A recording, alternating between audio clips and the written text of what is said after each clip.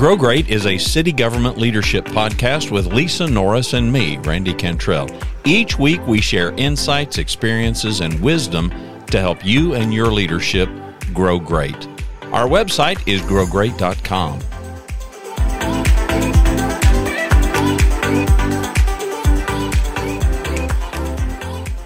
We are here today with another guest of our show, which Randy and I love because we get to do less talking and more listening. But for the listeners, we're so happy to have Courtney Runnels on with us today. She does work at the city of Grand Prairie. I know our listeners are shocked because we bring a lot of people on that work with our city. But Courtney, what I love most is you're in a unique position that probably many of our listeners don't have at their cities, but could benefit from. And we hired you in 2018 to help us with our mental health kind of crisis. This was pre-COVID. Thank goodness we had you, because I know we needed you, especially during that time. But the community mental health was a big issue that not only our police department and our first responders had to assist with, and really needed some resources and ways to help the mental health in our community. So we're so pleased to have you on the show. I won't give it all away, but I will turn it over to you to tell the listeners a little bit about your role in our police department, and then how you got there. And then we'll talk as we go through the show about how you not only benefit just the department, the officers in our community, but how you've assisted our city as a whole when we've had crises that have occurred. It's all yours. All right. Well, good morning. Thank you. Thank you for the introduction, for having me today. So I am a licensed professional counselor supervisor. I born and raised in this area, grew up in the DFW Metroplex. So this is home. A little bit about how I got started. So I actually started way back in the day as a dispatcher.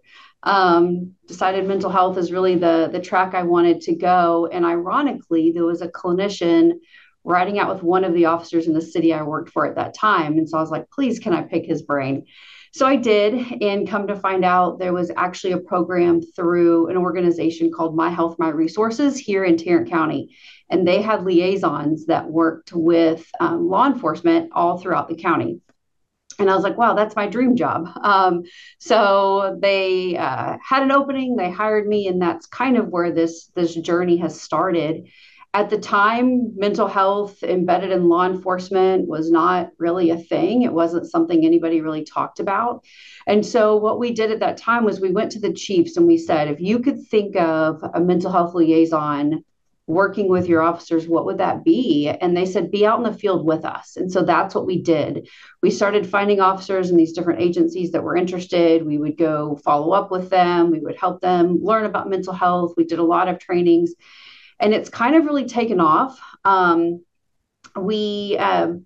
was another city that initially wrote a grant to hire a mental health professional within the departments, because the conversation at the time was, we really need to look at having somebody embedded within your department and not just using a county resource, because the more they started to use us, the more stretched than we were, and then we weren't able to respond, and it just wasn't as productive as it needed to be. And so they finally were able to do that. They wrote a grant and started a collaboration with 3 cities. And so I think after that, really the word started to spread. The chiefs started to talk, and Grand Prairie actively recruited me from the cities I was working for at the time. And I've been over here since June of 2018. So almost 5 years now. It's crazy. But I was initially hired to start our community program. So we really looked at, mental health calls are one of the most dangerous calls that officers respond to. And so, how can we work to understand kind of mental illness and what that looks like? And officers have become our de facto social workers. We've deinstitutionalized. Law enforcement's now thrown into this role of make a split decision, understand what's going on, read the situation, and respond to it effectively 100% of the time. And so, de-escalation has become something that we hear a lot about, and mental health is something we hear a lot about. And so that's really what I was hired to do, is let's train our officers, Let's be out in the field with our officers. Let's put social workers and counselors and mental health clinicians out in the field to help respond to these situations, and not only respond to the situations, but then also help to coordinate resources on the back end, because the mental health system can be really difficult to navigate. And to take somebody in the throes of crisis and expect them to then navigate a system that's historically difficult, it's really a lose-lose situation. And so we try to be very proactive and get to somebody pre-crisis. But should we get to them post-crisis, we also try to lead to that resource in hopes that they'll have maybe a better outcome on the back end and not have another interaction with law enforcement. And that, I appreciate that so much. So we weren't the first city to do this, but we are one of the first cities to actually have that housed in our department, not just sending them out to resources in our community, but to have a program internally serving the police department and the community that those officers respond and try to serve themselves. Now, before we get into the details of kind of the different programs and our grants and stuff that I think the listeners will enjoy, I know your position has evolved, and that beyond community, you're doing so much work now to work against the stigma that if an officer themselves needs mental health resources or assistance and for what they've seen, for a crisis, for a shooting, whatever that is, can you tell our listeners a little bit about how that's evolved and what you're doing for the officers and our first responders as a whole? And then let's talk about a little bit about how it's migrated, and now we're calling you citywide saying, can you help us in this moment? Because you're available almost much more easily than our EAPs can respond because of like you said, the stretch that them just trying to find somebody that can come on site for a crisis has gotten difficult over the years. Yeah, definitely. So there is a stigma against mental health, and there has been for a really long time. But within this first responder population, there's even more of a stigma. They're supposed to suck it up. That's the old school mentality, right? You suck it up, you move on. They're the strong ones. And I don't think a lot of times people understand the sheer magnitude of events that they respond to. And so we've done a lot of training and informational sessions on understanding that secondary or vicarious trauma, experiencing trauma through the eyes and the ears of the people that we serve, is just as real and is just as impactful as you being the primary victim of trauma. So you actually experiencing the trauma yourself. And so I think just really working to have those conversations. Ironically, what I found is officers would come and talk to me about somebody in the community because they were feeling me out, right? Who is this counselor? Who is this foreigner, right, in our world? And so as they started talking to me about what's going on in the community, I think we were able to build that trust and gain that rapport. And then they would ask for a friend. So I have a family member, or I have a friend who might be going through this, and, maybe get some advice there. And then slowly and surely, we've started to have these conversations of, man, that call was really hard, right?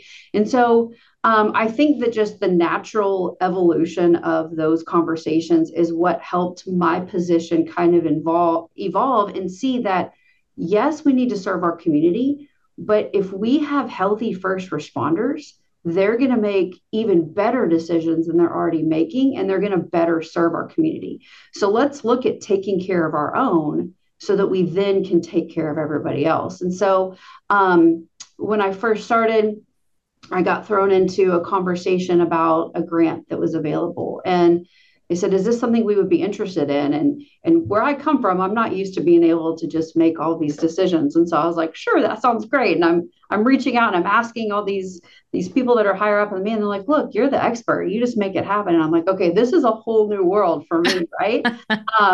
So we did. Go forth and do. Absolutely. I mean, I will. That's our mentality. Go forth and do. Figure it out. You can do it.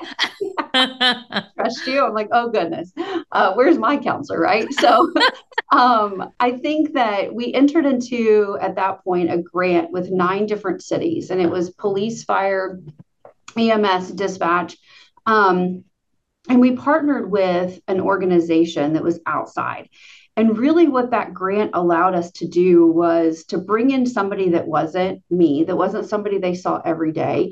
And we started to do a lot of trainings. We started to help our first responders understand the brain and understand how the brain processes trauma.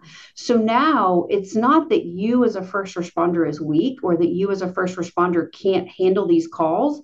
It's understanding that your brain's doing what your brain's supposed to do, and your brain's not supposed to see and experience the things that you see and experience time and time and time again. And so I think that just starting those conversations has really normalized that, okay, maybe this isn't just a me thing. Maybe this is truly a neurological thing. So that grant also provided us the ability to do free counseling. So we had a third party. If a first responder wanted to go to counseling, they could click on a link. It was anonymous. The counseling was paid for. Historically, we don't like to use our insurance. We think that Big Brother's watching us and people are going to know. So we really tried to take all of those barriers away from our team. So that was really impactful. It was also really nice to be able to train with other cities. And so now we have relationships with first responders from all 9 of these cities. So if there's an incident, I can now call on another city to maybe come and help. Or I can say, hey, let me run this by you. This is what I've got going on here. This is kind of what I think is happening. How do you guys do it there? And so that's been a huge perk for us too, is just that collaboration, because these programs are starting to come up and they're starting to grow, but it's still a very small group of us that have these programs. And so there are not a lot of, say, conferences or networking that we can do because we're still such a small group, and we really needed to be able to lean on one another. So that's what made the grant, I think, really helpful. But the evolution of this since that grant took over and since we've started to be able to have these conversations, I would say my job has really shifted to almost 60 to 70% wellness and resiliency and having these conversations, whereas 2 years ago, it probably was 60 to 70% talking about the community. So it's been a natural shift. That's awesome. And what was the name, just for those interested? Do we still have the grant, or because those can go away? But secondly, is the program still functioning even without the grant? And for those listening, for city managers, other chiefs that are listening in, kind of walk us through just lightly, how they would start something like that and what resources they would need. Do they need a mental health professional to be on staff? Can they use other resources? Because we're fortunate to have you. Not all cities have that, as we've talked about. So yes, to brag on Grand Prairie, we are the only one of the 9 cities that has a mental health professional. And I think that we have seen higher utilization because we do. So I do think that is a perk, to have somebody who can speak that language and help navigate those resources.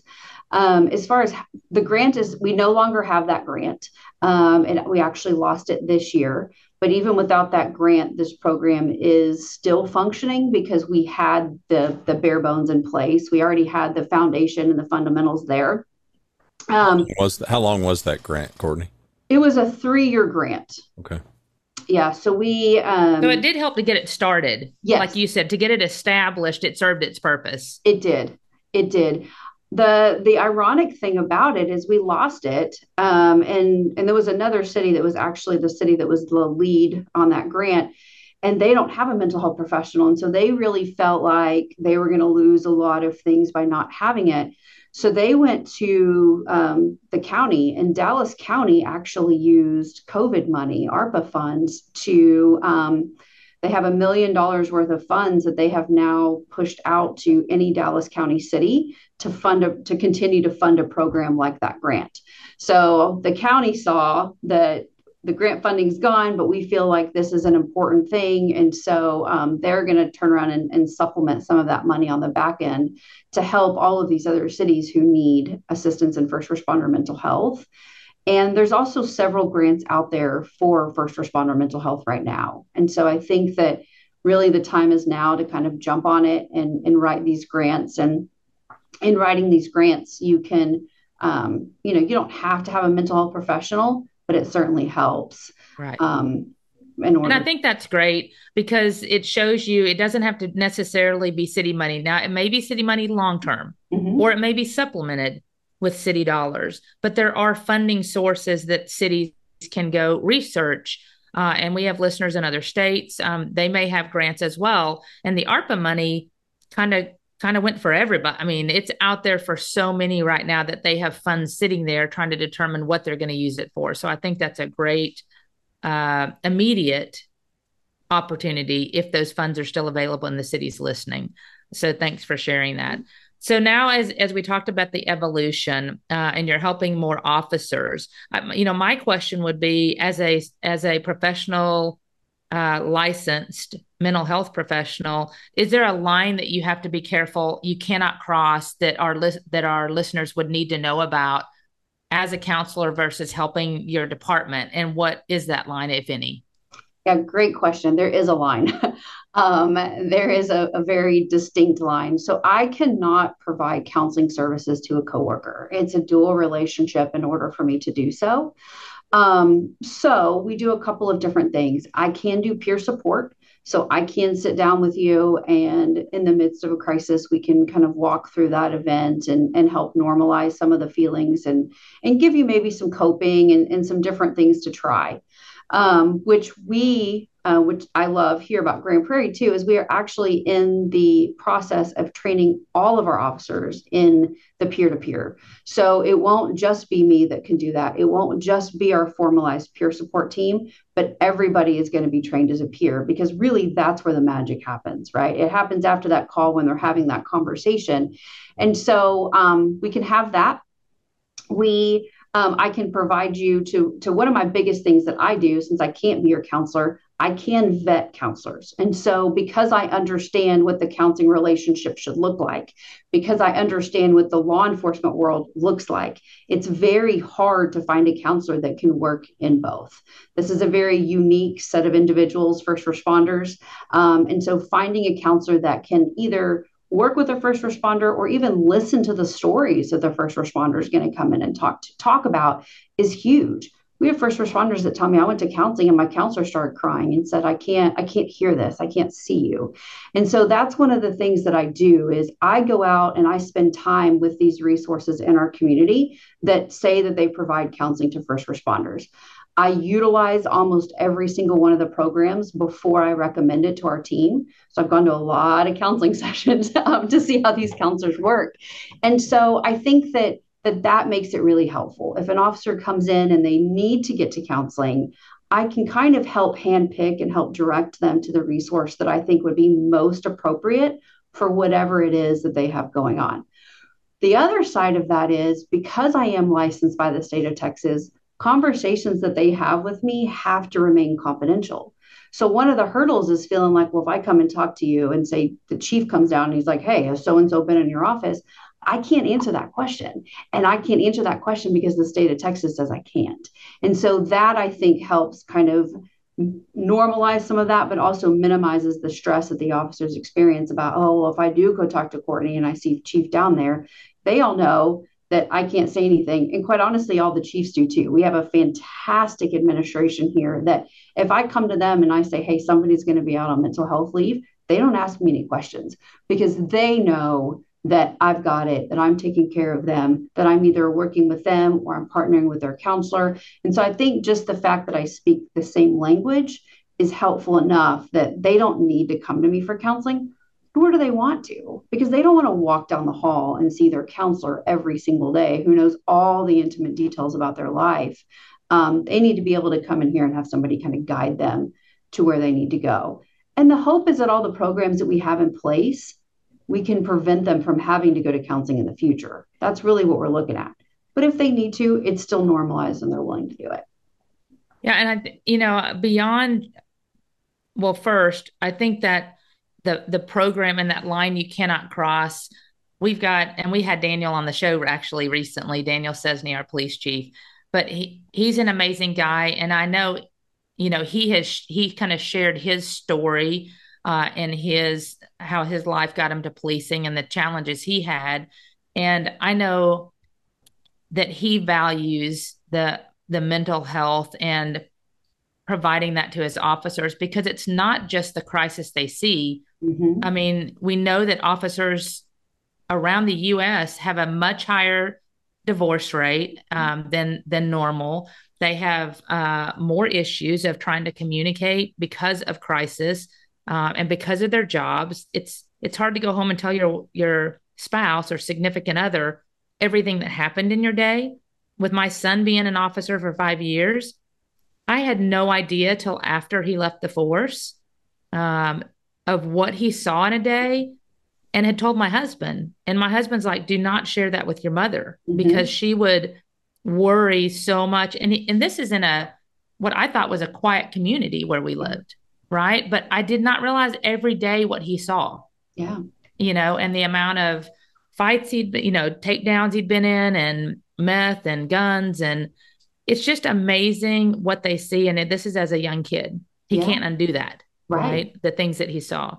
So I think your role is absolutely critical in creating these programs, not only for your department, but in the community, and creating a psychologically safe place. Randy and I have talked a lot about that on various shows where it's integrated, because psychological safety and having someone you can talk to in a safe place without knowing it's going to get out is so critical, just generally.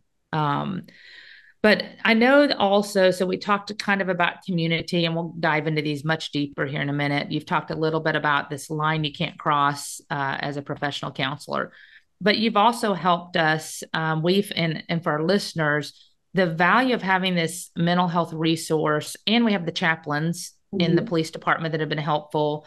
We had some deaths that occurred in our city family, just in other departments, and departments were in crisis. And I know, Courtney, we called you and your team came over just to talk for those that needed it, just to, like, I guess you could kind of like your peer-to-peer, just to listen, and be available to them to work through some feelings and things like that. How often does that kind of call get to your group from a citywide? Because I know we've used you several times in the last few years, but I'm curious of what that looks like on your side and how that benefits you and your team to get out to other departments. Yeah, so not only does our own city use our team, but we get called by other cities around the Metroplex quite often. I think I was looking at the numbers the other day, and I think in the past 4 years, I think we've been called to 18 different city governments in some capacity, be it a police department, fire department, or the city. And I think that goes to show that having a mental health professional on staff is needed. So, we do go over there. We help kind of just normalize feelings. I think that's what people are really wanting, right?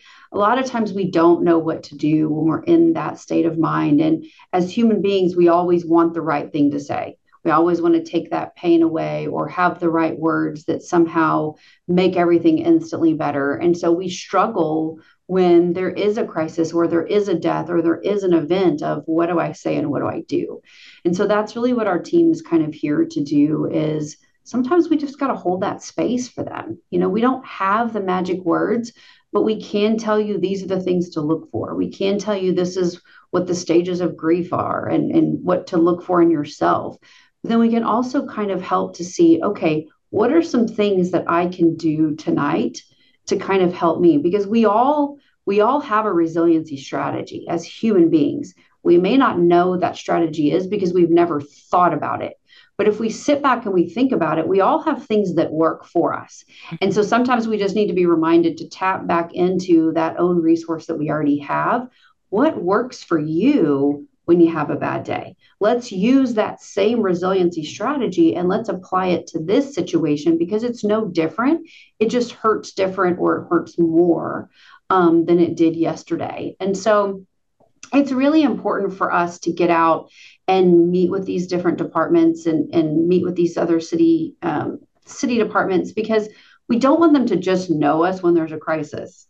It's hard to gain rapport with somebody if the only time you see them is when you're hurting. But if we already have that relationship and then we get brought in, it's like, oh, there's a familiar face, right? Okay, I've seen them before, or they work for the city, or they work for a police department. And so you kind of instantly have a little bit of rapport just by that alone. But that's why our team too tries to work really hard in working with these other cities so that if we do get called or if there is an incident, we're walking into a situation where maybe they've seen us before and it hasn't always been in a tragedy. Yeah, I just so much appreciate it. What you do for our department, for our police department and our community and for our city family. Another added benefit, and I share this personally, I know our family had a family member in crisis in the last couple of years. I remember I didn't have your phone number. And I had emailed I think it was late on a Sunday night. And I was like, hey, I don't even know if you can help, but I've got a family member in crisis and I don't know what to do. They don't work for our city, obviously, so I can't refer them to an EAP here. And I said, just give me a call when you can. And I remember like 5 minutes later, you're calling. And I was like, first, I didn't expect you to call me late on a Sunday, but you were like, a crisis is a crisis. Mm-hmm. What's going on? How can I help? Mm-hmm. And I just remember there's no EAP that can do that. I mean, EAPs today, we have to wait 24 hours for a response. And when you're in crisis, that is not a good time frame, mm-hmm. right? But that's just because they're trying to find an available counselor, and counselors are stretched like so many other industries. It's not that they don't want to serve us. They just can't do it as timely as you were available. And I just remember not only you helping me because I'm worried about a family member, but then you said, have that individual call me if they wish.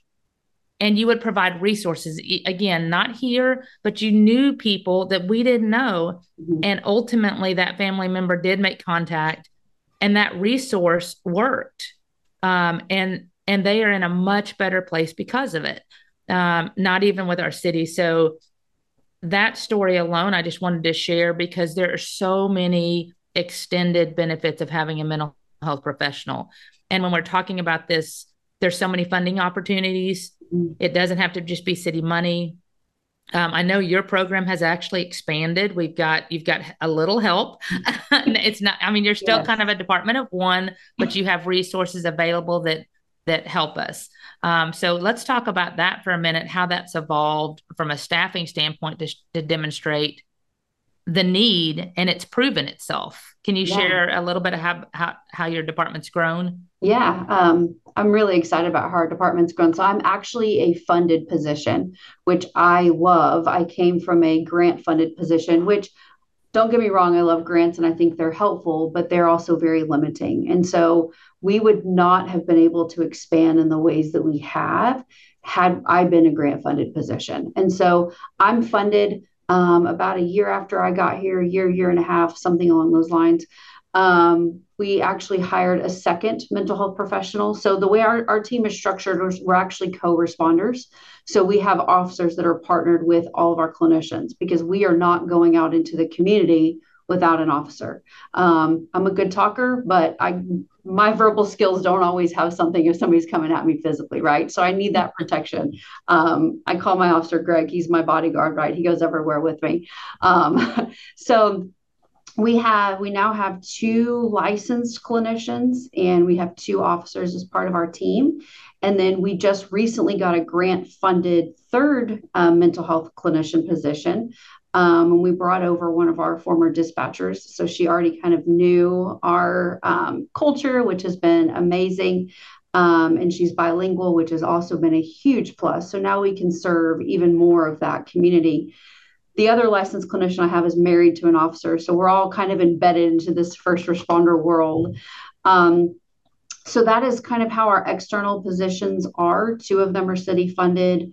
1 of them is grant funded. And I think that what our city did was we looked at, we can't afford not to have this anymore. We're to a point where, not only with the external program with our community, but also the internal. If you look at sick time abuse, if you look at workers' comp claims, if you look at the hiring crisis and how difficult recruiting and retention can be, I mean, just those things alone to create a culture of resiliency and wellness it's going to naturally help all of those different aspects of a department. And so just creating that culture and having this mental health as part of our daily conversations, I really think that that's part of what's helped kind of shift the stigma here. Is it's not just a buzzword we throw out every once in a while. They see it and hear it every single day in some form or fashion, right?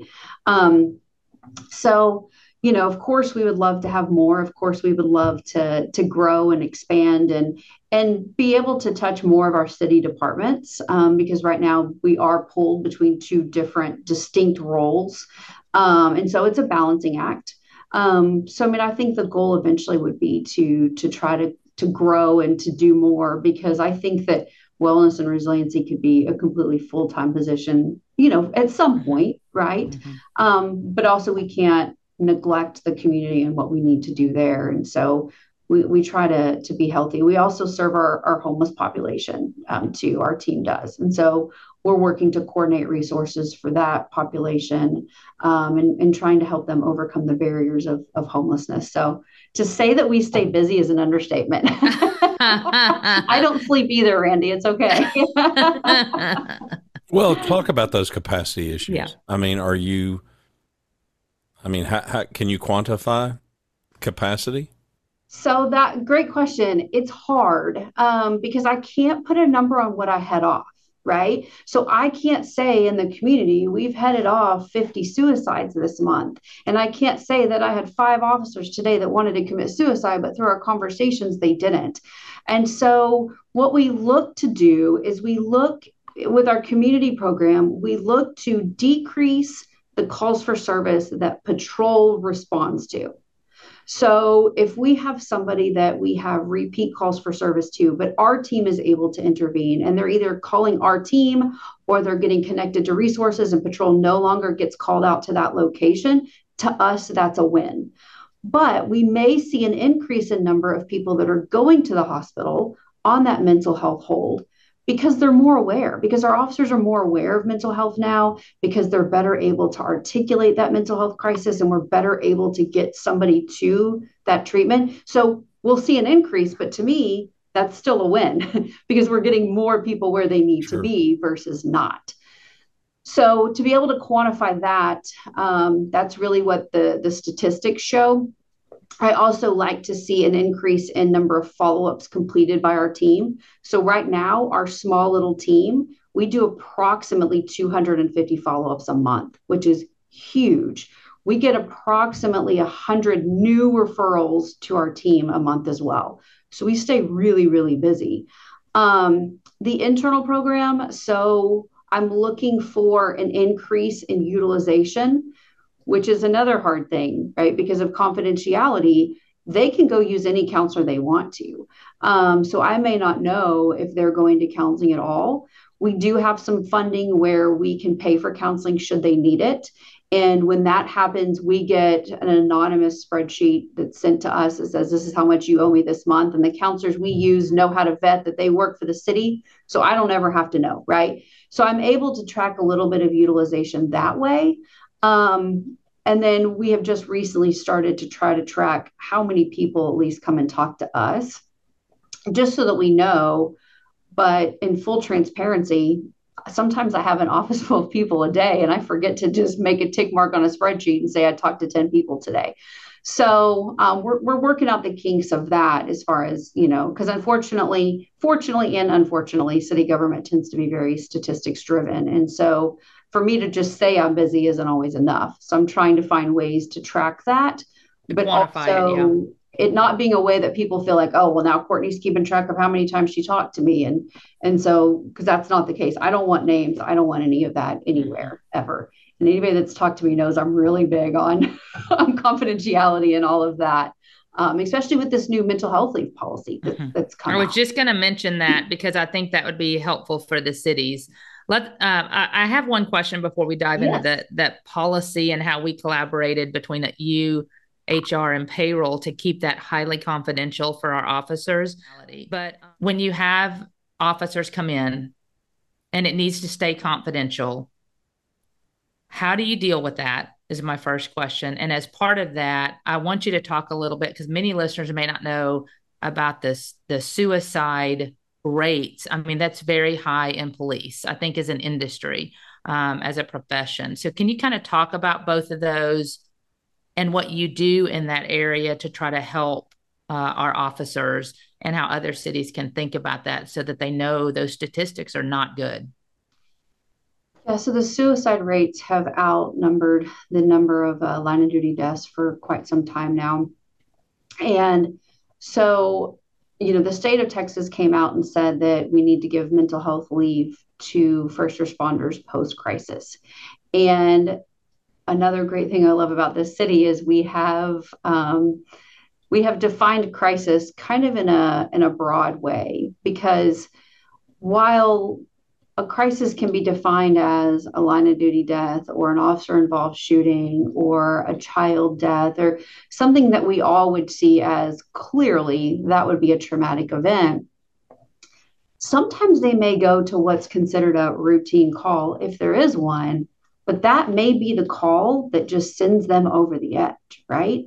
And so I think that they've given me the autonomy to say, you know what, that may not be your typical traumatic call that we would see, but that call was traumatic to them because trauma is so individualized. And so with this new mental health leave policy, it's saying that after a traumatic event, we can give officers or first responders time off to take care of themselves. And the theory behind this, at least for our department, is if I make you take vacation and sick time to go take care of yourself, to go get your head back in the game, to work through that traumatic incident that you experienced at work, and you do that. And then in 6 months, you need to take a couple of days off to go on a vacation with your family to keep yourself healthy. And now you no longer have that time. It's counterproductive. And so if we've experienced a traumatic event, if we need to take a couple of days off to go to a counseling appointment or go use our resiliency strategy or whatever it is that we need to do, because we don't feel like we're at a safe space to come to work, then now there's a separate leave bank that we can use in order to give them that time. And that all comes through our department for a multitude of reasons. A, because we can protect confidentiality. B, because we do understand mental health and kind of what that looks like. And to be transparent, to make sure that people don't abuse that program, because unfortunately that can happen. And if we're allowing multiple people to issue mental health leave and it's confidential, I may not know that this officer just got mental health leave and now they're coming to me. And so we're trying to cut down on the ability to abuse that. What I love is that, again, our administration just has that trust. We go back to in the very beginning, right? Just make it happen. Right. And so that's what we do. And so if an officer needs to go out on mental health leave, I now get to go straight to their lieutenant or whoever's in charge and say, hey, this officer's out on mental health leave, or I just say they're out on leave. I don't even say mental health. This officer's going to be out this week. They'll be back on Tuesday. And they say, okay, no questions asked. I have nobody that asks any questions anymore. And so, the ability to just do that, I think, has been huge in building that trust, not only with myself, but with the department, because we code it as admin leave, because admin leave is something that you can be on admin leave for any number of things, right? Mm-hmm. So if somebody wants to go see why Courtney's out today and my schedule says admin leave, that doesn't mean I'm on mental health leave. And then I have the ability through HR to go back on with payroll at the back end, and they have a special code that they attach to it so that they know that comes out of their leave bank. And so we worked really, really hard to create a system that it's not foolproof, but it's something that keeps it confidential. People ask, well, why don't we use sick time? And the reason why we don't use sick time is when you look at going into a specialized position or promotion, you're going to look at how much sick time you've taken. And if you've taken sick time for mental health leave, it could look like you're abusing sick time when really you aren't. And so that's why we thought admin leave was kind of the better code to do so. But that's all stored here in my office and then through payroll at the payroll department. It's not through our own individual payroll that's involved within our department, because we, again, want to work really hard on confidentiality. And so far, I think we've done a really good job. I don't think anything's leaked that we know of. So that's right. And we worked hard on that as a team. We had a lot of conversations around how do we make sure the officers know that we are not sharing that they were on mental health leave? Because that was a big, so we tried to limit, I know you helped us. You said, how can we limit the number of people that know? We need to keep it as small as possible. And also we didn't want to be sending papers, interoffice mail saying, here's the, because we have to, for those that haven't dealt with the mental health policy, I mean, it was legislation. So if you're in Texas, you should know about this, and you should have a mental health policy. If you don't, certainly you can contact us and we can share, but most cities, I believe, have one. It's how it's done would be the question mark. Yes. For us, when it goes through you, Courtney, we did do a couple of different things. We did make it broader. The law specified several, like, I don't remember, 4 or 5 things that it specifically, if it's one of these, we broadened it to give discretion if there is a different crisis. So not defined, that fit in your mind, we gave you the autonomy to be able to say that's mental health leave. And then you determine the number of days, hours, all of that. So payroll knows how to properly code it. And we kind of reconcile, I think, either in the payroll at the end of the month, we didn't want to make it burdensome for you running to payroll every day going, here's 2 more people, but you reconcile with them. So HR doesn't, anyway, I told them we don't need to know, because I initially wanted it in the file because it's leave. And we all agreed on this. It needs to be kept confidential by law. The law says it should be kept confidential. So those are things to consider if you're looking at your mental health policy, for our chiefs and our HR individuals listening in, and the city managers too, knowing there is a very, very specific line of confidentiality that must be followed. I think that also speaks, Courtney, to the culture. The fact that you have chiefs that trust that, I think, demonstrates a culture of trust in a department that's usually, police officers are always, I love police officers because they're straightforward. When they come over, they tell me if they like something or don't like something. And I love that because I don't like beating around the bush. There's no guessing. But yes, there's no guessing. But at the same time, they're usually highly skeptical. I guess, they are skeptical as to what you're doing and why you're doing it, because they do want to keep a lot of information private. And so we have to have a culture that recognizes that. And the fact that you can just go to a lieutenant or a sergeant and say, hey, they're going to be off until Tuesday. And there's no questions asked. And they're not, when they get back, going, dude, what are you, or lady, what are you doing? Yes. Right. Yes. So I think that speaks to a culture that I think our listeners need to be aware of, that you're going to have to do some legwork if you don't have that culture established and create that, which takes a lot longer than a few months, right? Yes, that could take a year or 2. It does. All right. And so as we move forward, what else that you think is that you're passionate about in mental health that we haven't talked about that you'd like to share with our listeners? Or Randy, any questions you have? I'll let her go first. Okay. I think, my biggest passion is honestly working with our first responders in our internal program. There's nothing more rewarding than, seeing an officer that was maybe struggling that then comes back and says, wow, like, I wish I would have done that sooner. I love that we have a culture that is historically distrusting, and now I get selfies from an officer on the couch with their counselor, with their therapy dog, and says, look who I got to see today. To me, that is so powerful that they would be willing to just send me that. And so I think that, we need to be having more of these conversations. We need to have more people in the mental health field that truly understand first responders, what they go through, what they experience, how to help them, how to relate with them.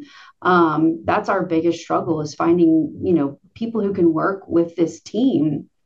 And so, and also providing that training, I think, is something that is so important. And we normalize that it's okay to be okay, but it's also okay to not be okay. And I think those are conversations that are hard to have.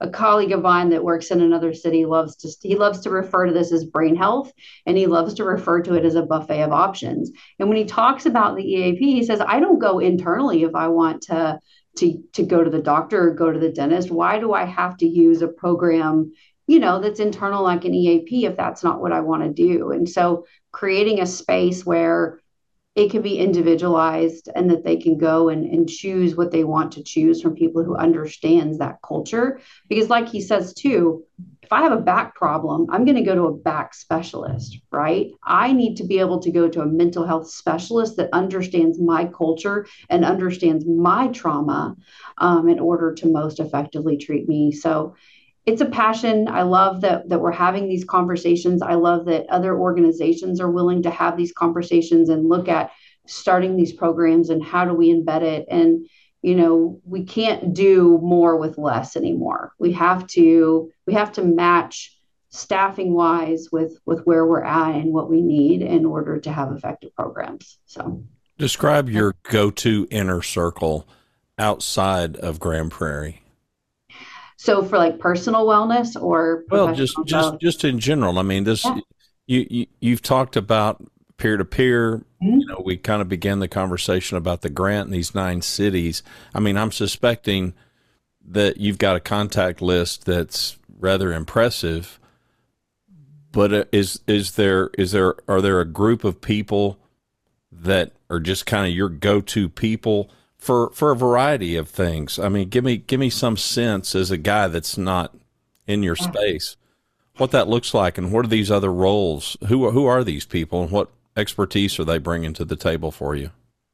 Yeah, so I have a couple of go-tos as far as the mental health field goes. We have some amazing council organizations that are here.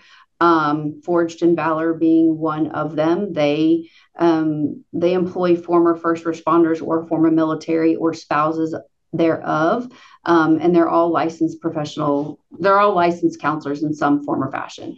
So they're a huge go-to to me. Not only do I go there, my family goes there. I send anybody that I can there, because I also am a proponent of I have to be healthy if I expect our team to be healthy. And so I very much practice what I preach.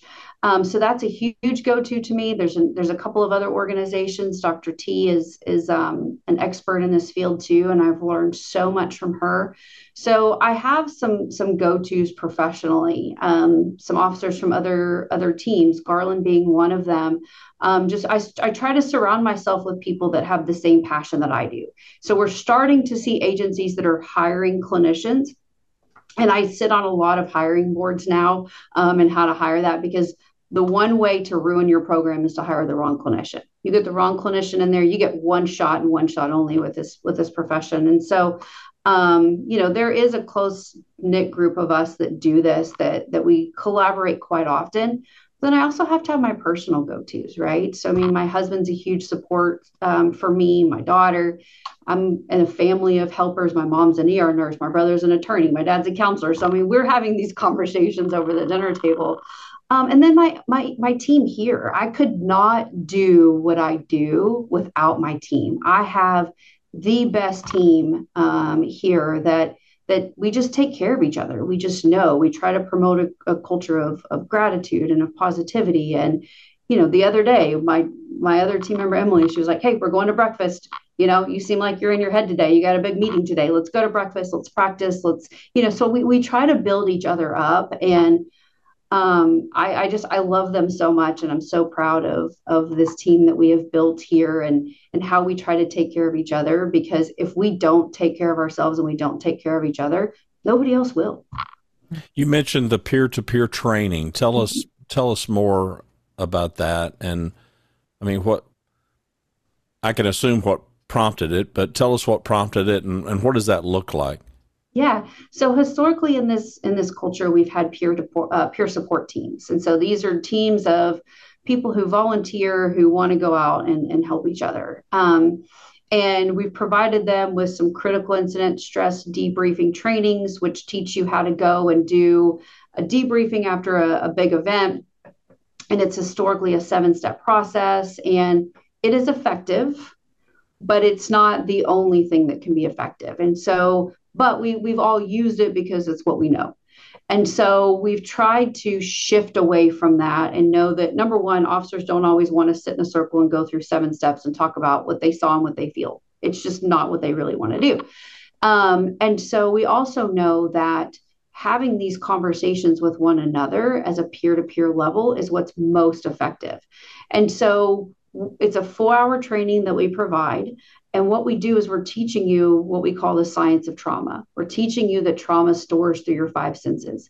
We're teaching you how to have conversations with one another rather than just walk up to each other and say, hey, you doing okay? Hey, how are you? Because the answer is always going to be, yes, I'm okay. Or it's always going to be, I'm doing fine, right? And in reality, sometimes they are, but usually they're not. And so how can we start to have a conversation with one another and be like, hey, man, that call was really hard. What did you see out there? Right? And just starting it that way and getting them, and what did you hear? What did you see? Getting them to walk through those 5 senses about that call starts the healing process immediately. And so teaching them just how to have that conversation with one another, or how to just hold that space. If an officer seems to, let's say that their productivity has decreased, and instead of just being like, hey, you're being lazy right now, being like, hey, man, I noticed that you're not doing as many traffic stops. Man, what's going on, right? How are things at home? Because as much as we like to say we don't bring our personal lives to work, we do. We're human beings. And so, promoting and fostering that communication in a different way is really where the magic is. And then also trying to let everybody know here ways to access resources. It doesn't have to come through me. I don't ever have to know. We're working on creating an app so that at 2 a.m., if they just want to know some things that are available, they can click it on an app. We're working to do that. We have some things on an intranet. I send out emails frequently about, hey, remember, these are the resources we have should you need it. That's the one thing fire department's good at. The fire department, they travel together. They go to a call, they come back, they eat together, they sleep together, they do all of these things together. And so they tend to have better conversation than our officers who have to go back into a car by themselves and go to the next call where they don't have anybody to talk to. And so that's really kind of the basis behind that peer-to-peer. And it's also reminding people that you already have your own resiliency strategy and what is it and when was the last time you used it? Because if fishing's your thing and you haven't gone fishing in 3 months, we've got a problem. Right? Because you're not taking care of you. And so that's really the basis behind it and why we want to get everybody through. And how many people will go through that program? My hope is that we'll get everybody here through it. Awesome. That's my goal. Mm-hmm. And how do you know on that peer-to-peer ones that are effective or ones that need a little bit more work? Does it vet itself out because the officers just navigate naturally to the ones that they are comfortable with that maybe do a better job? Because that's not going to be everybody's niche. Yeah. Some people are really good communicators, some aren't. Yes. Some hold it in naturally, and they may not want to discuss it. So it seems like it would be specific to your kind of personality and your traits that you have naturally as to who might be more effective or less effective at that practice. Is that fair to say? Yes. So we all have our person. We all have that one person that we like to go to. So the theory is if everybody's trained in these concepts and you happen to be somebody's person or your buddy's having a conversation with you, you guys already clearly get along because you're talking, right? Now you can help walk your buddy through it. If that doesn't work, then we have a formalized peer team that has extended training beyond just the 4-hour peer-to-peer process. And I'm really excited about that too, because we just expanded our peer team and it's all voluntary basis. And we have at least doubled the number of people that are interested in doing it in this last year than we've ever had before. So now we're trying to have somebody on each shift. So now I can go to that peer team member and say, hey, heard your shift had a tough call last week. Have you checked in on everybody? Right? Now I got eyes and ears on every shift. And then we can kind of take the temperature of what's going on there. So if your buddy doesn't want to have that conversation, then maybe somebody from the peer team is willing to have that conversation. Or one of those two people is willing to refer to us and say, hey, can you go check on that officer because they really seem to be struggling and I've tried to talk to them, but I'm not getting anywhere. Do you mind just checking in? And our team is really good about finding a way to just have a conversation that's not, hey, buddy over here is worried about you. What's going on? And so we try to do a lot of natural check-ins. But you know what? Who's referring to us the most is supervisors. Hey, can you check on my people? Hey, can you do this? And so they're starting to notice. They're starting to have the conversations. But we also have supervisors that are standing up in briefings or roll calls and saying, hey, that program they're talking about, I've used it and it worked for me. And you talk about a game changer when you have a supervisor that's willing to stand up in front of his whole shift and say, hey, I've done this. That's huge. That's more powerful than anything I could ever do or say, because it just comes better from each other. And if they're willing to say they've used it, we have people that are now utilizing programs because their buddy has said, I've used it. So that's where the magic is. It's awesome. It's awesome. Yeah. I got one last question, Lisa, and then I'll let you go with it. So who do you report to? Because this is a city government leadership podcast. So I want to know who you report to, and then let's have a conversation about what that leadership looks like. And I'm curious about even your leadership journey, because in spite of the fact that you certainly started out as pretty much a one-man band, and in some cases you kind of sort of still are, but we've heard about a lot of work and a lot of other people and a lot of collaboration and a lot of brand new initiatives that have not been done before. So in keeping with the theme of our show, I think we would be remiss to the audience to not have a conversation about it. Sure. So I now answer directly to an assistant chief for the purposes of confidentiality. When I first started, because I didn't do anything wellness or resiliency related, I answered to a lieutenant. And then through the evolution of the programs, they have shifted the organization chart to having me answer to an assistant chief, which again, we're kind of a unique program because I cannot technically supervise sworn. We're a civil service agency. So my sworn officers answer to a lieutenant. Well, my sworn officers answer to an assistant chief as well, but an assistant chief isn't going to be doing time off requests and things like that. So we kind of have a pseudo lieutenant who does some of those things, but we're kind of a self-sustaining unit. Thank goodness. But should we have a need, we answer directly to an assistant chief for that reason. Okay. We define here on our podcast, Lisa and I both, leadership is basically three things. It's influence, it's a focus on others, and it's doing for others what they can't do for themselves. It doesn't mean that they're idiots. Mm-hmm. They just, in that moment, maybe they lack capacity, maybe they just lack the capacity overall. That's our viewpoint of leadership. I'm curious what your viewpoint is, because you're clearly an influential element in the city of Grand Prairie, Texas. Certainly among the police force, and as Lisa said, clearly otherwise. And I'm not just bragging on you to brag on you, but I mean, there's been a ton of heavy lifting that's been communicated in today's show.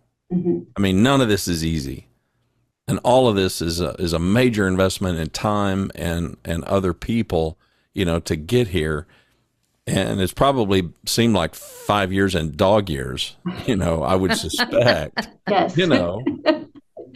So I'm curious what lessons you have learned in your own leadership journey, and if you've got any advice for people. There are people out there that they don't have those connections. Mm-hmm. They may not be looking through the lens that you've looked through.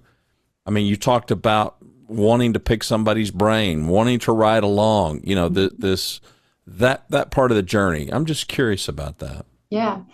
So I always have a theory that I like to surround myself with people that are smarter than me. I don't like to be the smartest person in the room, because I think that's really where I learn. I learn from people who know more than I do, have different experiences than me, look at things differently than me. If I surround myself with only like-minded people, I'm not going to grow. And so I'm constantly seeking that out. I pride myself on being a supervisor that's in the field with my people. If I'm not out there doing the work and doing the things that they're doing, I feel like I lose touch with what their challenges are. And so that's really when I started this a long time ago, being in the squad car with an officer and just going on a ride out. going and seeing what their day looks like, asking them, what would be helpful to them because they're the experts. It's not me. We just recently sent out a survey. If you guys could think of mental health, what do you want more of? What do you want to see more of? And then my job is to take what they want and figure out how to implement it. Because even if it's only important to one person, it's important to one person. And stop trying to create a program that's going to be beneficial to everybody because there isn't one. You're going to have different programs so that people can pick and choose. I also think intentionality. So something I've really tried to work on this year is being intentional. I need to be intentional in my conversations. I need to be intentional in my relationships. I need to be intentional in my time because if I'm not going to get anywhere, right? And so when people talk, I need to listen. I need to see, even if they're complaining for a reason. And what is that reason? And then how can we work together to fix that? Because it's not always my problem to fix, right? Sometimes it's their problem, but I need to help guide them in ways that we can either fix it together or lead them to fix it on their own, because that's really where you're going to have the power and the influence too. If I fix that's where the health comes into play. You want to keep them healthy in all aspects. Right. And they're more invested if they're fixing it themselves than if I'm trying to fix it for them. So I'm trying to fix it for them. I'm fixing it the way I think it needs to be fixed. And that's not always the way that it needs to be fixed. So I think taking care of yourself, taking care of your team, surrounding yourself with a team. Again, I cannot do what I do without my team. My team is amazing. And I think that it goes to show because other cities come here to spend time with our team to see how they can do it there. And, they try to recruit us all the time. Chief says, and he knows, he laughs about it. Be like, oh, I got a call from this chief. They're trying to recruit you. And Emily, my other clinician, she's like, look, we're a package deal, right? You don't get one without the other. That's good to know. That's it, right? We're not going anywhere. But I mean, that's a testament too, because if you don't take care of your people and if your people don't take care of you, then your program's going to fail. And so I try to be really, really intentional in those conversations and in those relationships. And I feel like that's what's gotten us to where we are. I don't know. I could be wrong. We just talked to a city manager in our last show, Ben Thatcher, and he talked about being intentional, that you have to. It's just, you have to be intentional because you need to know where you need to go. And to be intentional, you have to be every day moving in that direction and making sure it counts, right? Yes. Every movement counts. So I think that's a really valid point. Now, I wanted to ask specifically, you lightly touched on resources in the community. Mm-hmm. Can you kind of list, and we'll add it to the show notes, of other resources that departments, I would think most would know about it, but maybe some don't, that they can think about if they don't have a mental health professional now, but at least being aware of it and maybe having somebody on their team research them. There's like just different resources that you've had. Can you speak to what you tend to have and what can be helpful to the community? Yes. So we use a couple of different vetted resources. The group that we partner with is called the Readiness Group. Okay. And that's who we contracted with initially to do a lot of our trainings and to help set up our peer-to-peer program. They're amazing. They've got a lot of experience. So that's definitely a go-to for other cities. The counseling organizations that we use now, we currently use Forged in Valor. We use Dr. T. Her group is called FIRST, and they partner with all first responders. They've got a very robust wellness team and wellness division. And then we use an organization called 3 for the Love, or 3FTL. They also specialize in working with first responders. And then we also use a group with equine therapy. And so we're trying to have some different options there. So I know that there's a program called Our Watch, and then there's another program called Pause for Reflection Ranch. They both do equine therapy. And then another resource for a city to look at is creating a spouses program. Because if you have healthy homes, right, you have healthier first responders. And so we're excited. We're kicking off a a group called Behind the Badge. We're going to have a kickoff party in February and invite spouses and families and try to bring in speakers quarterly for them and do some different spouses retreats and things, because again, they're going to notice what's going on in their first responder before we will. And so letting them have access to the same resources that their first responder does is going to be essential. So I think those are probably the heaviest resources that we have right now. I'm sure I'm forgetting some, so if I am, I apologize, but those are the ones that come to mind off the top of my head. I love the fact that you're doing Behind the Badge. I wasn't even thinking of that aspect, but to reach the families of those officers seems that it would be critical, because I only experienced it very lightly from, again, Brandon being a young officer and having a young wife, brand new, at 20, I think at 21, he was an officer learning. And I remember his wife, because he works nights, of course, when you're young officers, you get assigned to the night shift, and always her being fearful and sometimes having to call us just emotionally distraught, and nothing had happened. She was just worried, pregnant, worried something is going to happen. A death happens in another agency that's on the TV. Yes. And I remember those emotions that I would not have ever thought about, that the families go through, just naturally worrying that could be me. So I think that it's really great that you guys are creating and developing a program for the family support. That's amazing. Yeah, Emily's really going to spearhead that because she's a spouse herself. And so I think she has that level of connection, not only working here, but being the wife of an officer at another agency. And so we're excited about it. We're really excited. Excellent. Well, for our listeners, we will get connections. Many of you may have a lot more questions than we've been able to answer today. But Courtney, thank you so much for coming on the show and sharing not only your journey, but the journey of mental health service to our officers and our employee family. I hope it's helped everybody that's listening in. I'm sure they're going to have more questions. This is going to develop more work for you from outside the organization. But thank you again for sharing your experiences and helping them get ideas around what they might be able to do in their communities and their departments. Anything else for the good of the group, Randy or Courtney? I'll let her have the last word. We're turning it over to you, Courtney. On the spot.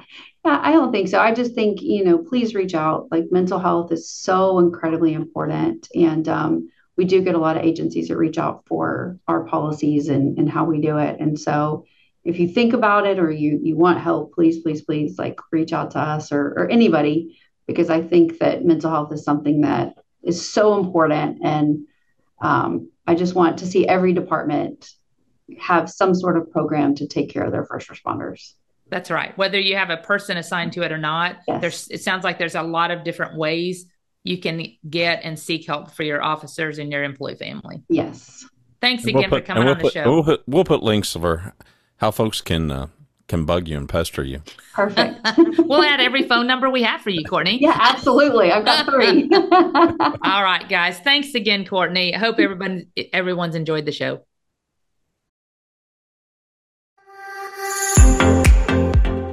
Thanks for watching and listening to Grow Great, a city government leadership podcast. For Lisa Norris, I'm Randy Cantrell. Be well, do good, grow great. The website is growgreat.com.